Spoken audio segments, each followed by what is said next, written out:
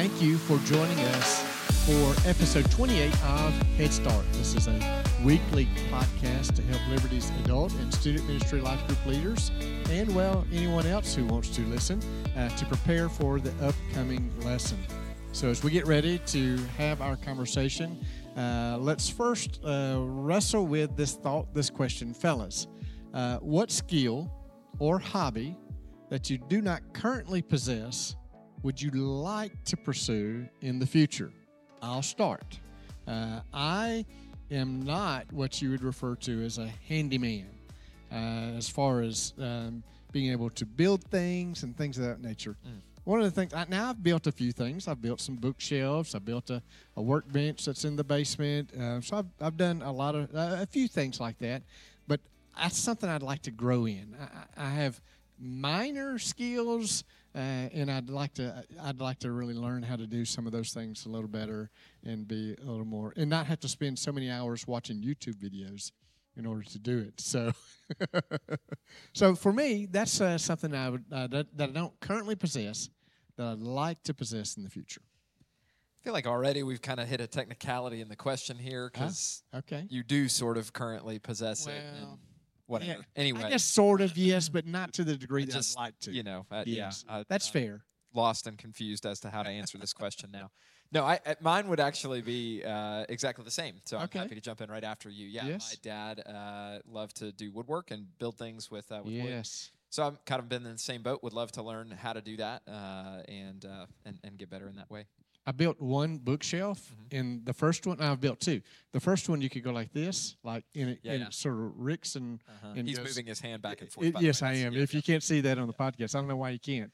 But the second one, I learned, and it is much more sturdy. There you go. And a lot more, as I like to refer to it, as gooder. Yep, that's right. I would agree with that. I think that would be a great one. I think working on cars, yes. I'd like to be more proficient in that for sure. But I think if I had to choose something, I would probably say play the guitar. Oh, wow. I have a guitar, and I've tried on multiple occasions to begin I've done some online lessons and have enjoyed, but then life gets in the way and it goes by the wayside. And I think just being able to pick up a guitar and sit back and pick through some songs would just be very relaxing and enjoyable. So that's something that I look forward to doing in the future. Yeah, good one. Neat. Okay. Yeah, well, I'm a processor, and being I just saw this question 5 minutes ago, I'm processing. Woodworking's always something that's been near and dear to my heart. I have no major tools, but I spent about 5 years in the craft business. So with the saws and tools and doing things with wood, so I would be intrigued to pursue that, but it would take building a shop and making that happen. Maybe some simple gardening just for fresh fruit and vegetables. Maybe a raised garden type format, something that in my old age I could manage and not be overwhelmed by. But between those two, maybe that's something that I would like to pursue to get more proficient in. So. Now, I looked at both of your faces. Yes. I don't think any of us knew that you did woodworking. Yeah. We need to hear we more all about kind that. of, Through high school and college, worked with Noonan Crafts, and we had a wood shop in Bay Minette, and we supplied 3 stores in Gatlinburg and Pigeon Forge with all their craft wood products. Okay. And so very fun. Okay. Good job after school to go out and be able to work with your hands and be creative in a lot of ways and supply and gross supply in a lot of ways. Just having to get things out and get them shipped. So that's cool. Skill saws, routers, table saws, all even built picture frames. So that's all was fun stuff. Well, then you know how to cut things on a 45-degree angle then. There you go. I do. Yeah, that's cool. So Neat. that's good. I spent a week working in a wood shop during college, and we were the shop that I worked for was actually my old cross country coach who owned it. Or was the general manager, and they had the contract with Cheesecake Factory. So all the booths and supplies that are made out of wood for Cheesecake Factory came out of this little shop in Sanford, Florida. And so I got to be there for just a week, but while I was there, we cut out the the oval sign that you see when you go into a Cheesecake Factory restaurant. Yeah, we got to cut that out, and I just operated the CNC and just guided it. The computer guided it while I clicked the right programs and stuff, so it was pretty easy. Sure. But anyway, cool. Yeah, just cool opportunities that are. Yeah. The things we didn't know. Things you didn't know. That's good. All right. Well, I appreciate you guys sharing. It's good to learn things, and that was good. So, leaders, let me speak to you for just a moment as we think about your role as a life group leader at Liberty. We have a position description. Every one of you guys should have received one of these some time ago. I just want to walk through that position description very quickly, just as reminders as a life group leader, some things that we ask you to do. 5 particular things we ask you to do is to come prepared to guide a discussion toward truth and not lies, right? So on Sundays, whether that's on campus or off campus, we're asking you to do that, to guide a discussion toward truth and away from lies. Second, we're asking you to pursue the people that are on your ministry list. Those that are actively present and those who are not so actively present. We ask you to pursue them. We also ask you to pursue visitors to your group. So just keep that in mind. Third, we ask you to urge your group to grow in measured development. And when we think of measured development, what we mean is, are you urging your people to grow as a child who knows God? A student who lives changed, a friend who loves others, a helper who gives generously, a messenger who goes boldly, a guide who shows the way. I'm going to urge you to help encourage your group to grow in those marks, those roles of a disciple, because that's ultimately the business that we're in, is making disciples. Are we urging our people to grow in the marks of a measure? Also, to grow in the strategy map involvement, right? Do you have people in your life group? I know you do. You have people in your life group that are serving. Do you have people in your life group that are not serving somewhere at Liberty? So we just urge you to help your people engage in the strategy involvement. Next, we ask you to hold your group accountable to the live it out. That's the application of the passage that was preached, the application of the passage that was talked about in a small group setting. Are you urging your people? Are you holding your people accountable? I refer to it as soft accountability, but are you urging your people to live out the truth of that passage as they walk through the week? And then finally, fostering a community where fellowship and missions are celebrated, a community where you do things together outside the classroom, outside of the living room where you meet off campus, right? Are you guys doing things off campus? Are you going out to eat together? Are you having a game night and things like that, building that community? And then finally, are you doing missions activities?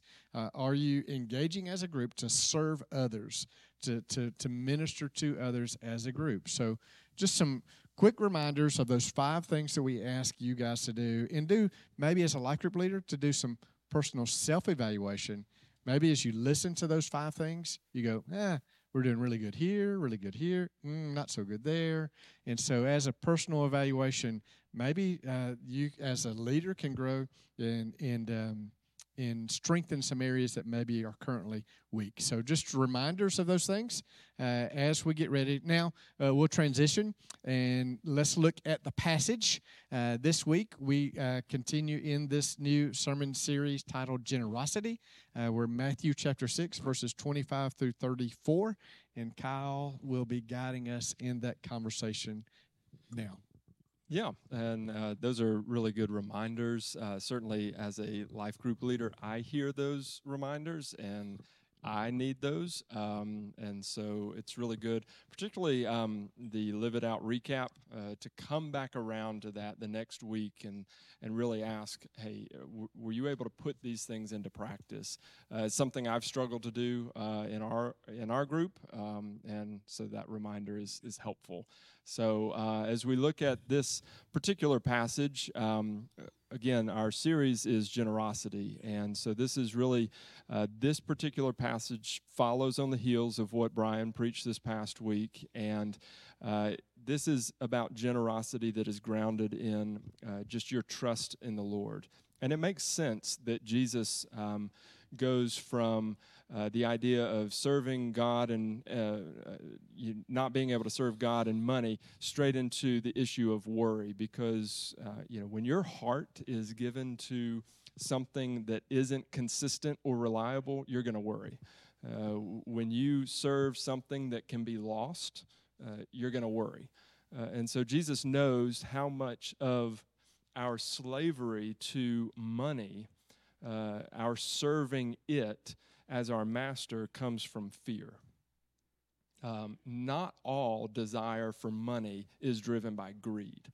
Sometimes it's driven by fear. And that's what Jesus is going to next address in the Sermon on the Mount in verse 25 when he says, I tell you, don't be anxious about your life, what you're going to eat, what you're going to drink, about your body, what you will put on. Life is more than food, and the body more than clothing. And so when you're anxious, you really have fallen into a number of traps.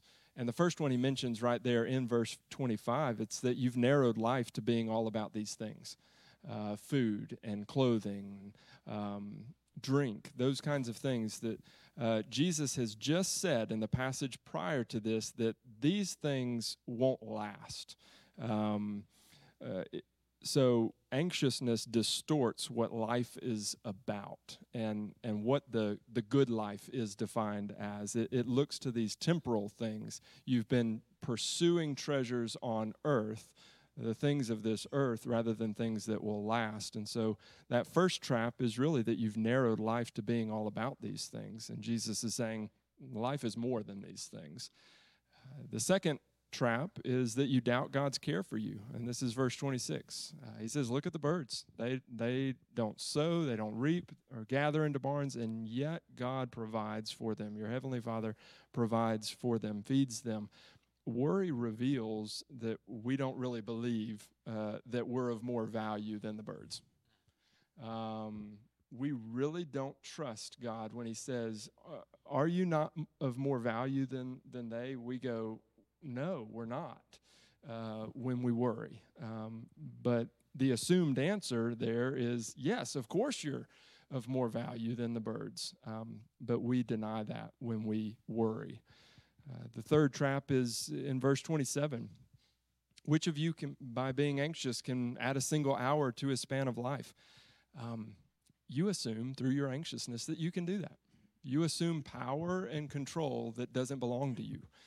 You assume that you'll be the guarantor of your daily bread rather than having to pray for it and rely on God, which is why anxiousness naturally leads to prayerlessness. We don't pray when we're anxious because we think it's all up to us, and so there's really no need to pray. And so the anxiousness there is really assuming a control, an ability that you do not have. And so those are the first three traps. There is a fourth one here, and that it's that you'll doubt God's generosity. Verses 28 through 30, consider the flowers of the field, the lilies of the field, how they grow. They don't toil or spin. Yet I tell you, even Solomon in all his glory was not arrayed like one of these. But if God so clothes the grass of the field, which today is alive and tomorrow is thrown into the oven, will he not much more clothe you, O you of little faith? When he was talking about the birds, it was about simple provision. He feeds them. But here, it's about the abundant provision that the Lord will provide. It outstrips everything that we could seek to provide for ourselves. Remember back in our Philippians series, it ended with the promise, my God will provide for every one of your needs according to his riches in glory in Christ Jesus. Well, when we're anxious, we think God is close-fisted with us. We think he's hesitant to give his best to us. And so God can provide more for us when he wants to than we can when we want to. That's good. And this is a good area, Kyle, probably on page 15 of our curriculum in the sidebar. The measure moment is highlighting the measure of a child of God. And just a good reminder that as we consider God as our creator, he's not only creator of the heavens and the earth and the birds of the air and the flowers of the field, but he is our creator as well as our sustainer. And just pushing pause and letting it sink in the questions that were asked by Jesus, are you not of more value? And how much more? And so it's an opportunity to lean in that measure of a child of God, recognizing how much God really does love us. And as the crown of his creation, that he values us even more than the birds of the air and the lilies of the field. And we can trust our Heavenly Father, who has already been generous with us through the gift of salvation, to continue to meet our needs and be our generous Heavenly Father who is worthy to be trusted. So as a child of God, remember who you are and remember whose you are as we see the love of God fleshed out in this passage, and remember that. It's just that confidence that comes from knowing this is who God is, and as his child, I don't have to doubt, right? So I feel like we don't, maybe ironically, we don't get to experience that, that certainty as much because we don't find ourselves in need, especially not in need of food and clothing and the things that Jesus is talking about in this passage. I say it's ironic because we remain probably the most anxious people that has ever lived on the planet, despite the fact that we have these basic necessities in abundance. There's a question that follows right after this discussion in the life group curriculum that I think is really good and just kind of helps us maintain the focus of where we're going with this sermon and with the series across the month of December. The question on page 15, why does worry need to be addressed when talking about generosity and material possessions? Like, what's the connection? What's the connection between anxiety and worry and generosity? I anticipate that you and your group will have a really good conversation around that question because we recognize that, when you're anxious, your body tells you and your mind tells you to close the fist. And, hey, hold on to what you have because it might not be enough to make it. You have to have that confidence and certainty that God is going to provide for you, even if you give radically, out of your poverty, like Paul would talk about, or think of the widow and the two pennies that she dropped, and it was all that she had to live on, but she was confident that her Heavenly Father would be able to provide for her. And that confidence replaces the worry and frees you to be open-handed and generous. It's good. It is, and as kind of the passage kind of turns the page, and now it's like these are the reasons why you should not be anxious. Now, kind of in summary, don't be anxious. He says it again, because when you're anxious, you're living like the world. He says, for the Gentiles seek after all these things, and your Heavenly Father knows that you need them all. When you worry, you are a child acting as though you're an orphan. You have a father. Well said. He knows what you need. So believe him. And you believe him by seeking first the kingdom of his righteousness. Mm-hmm. That's another way of saying what he's said in the previous sections of the Sermon on the Mount. What you heard last week in the sermon. Serving the right things. Treasuring the right things, being devoted to the right master. Seeking first the kingdom of God and his righteousness is just another way of saying those things. This command comes with a promise as well, that these things are going to be provided for you. If you will walk in obedience, if you will live out what Jesus has been saying in the Sermon on the Mount, the promise is your Father is going to provide for you. He's there with you. He knows what you need, and he will add them to your life. And then lastly, verse 34, this is a daily point of trust that we have to have. I would even go say it's a moment by moment trust, really. Because he says, therefore, don't be anxious about tomorrow, for tomorrow will be anxious for itself. Sufficient for the day is its own trouble. This is something we have to keep coming back to every single day, because worry is always future-minded. It's always focused on self. It's always future-minded. But faith is present-minded, Right. and God-focused. And so sometimes we have to stop, as one Matt Adams says, stop living in the world of what if and come back to the world of what is, and live in faith today for the things that God's called us to today, believing that tomorrow he will give us the grace that we need. He will give us everything that we need for whatever comes up tomorrow. And so this whole passage, it's a very familiar one. You've heard it preached, you've heard lessons on it time and time again over the years at Liberty. It's just such a treasured part of Scripture, and it speaks to our need to trust God and walk in that faith so that we can continue to develop and grow as helpers who live generously as well. It's good. Just I think as a culture, as even believers, we misinterpret a word, and that word is need. We miss what need is. We think need includes all of our wants, and I believe that is part of our struggle. And if we can live in that, hey, God's provision is for our needs, and have a better understanding of what that word need means, and then that the reality of our need to live in the present, to keep God in the forefront of our mind. So, thank you so much for the insight into the passage, and fellows, for your time as we look at this passage of Scripture and as we prepare to lead conversations about this passage. So let's we want to look, as we wrap up our lesson, be reminded about our need to, here's the passage, so now what are we going to do about it? Are we just going to sit in the corner and go, wow, that's a really neat story, I've heard that before, amen?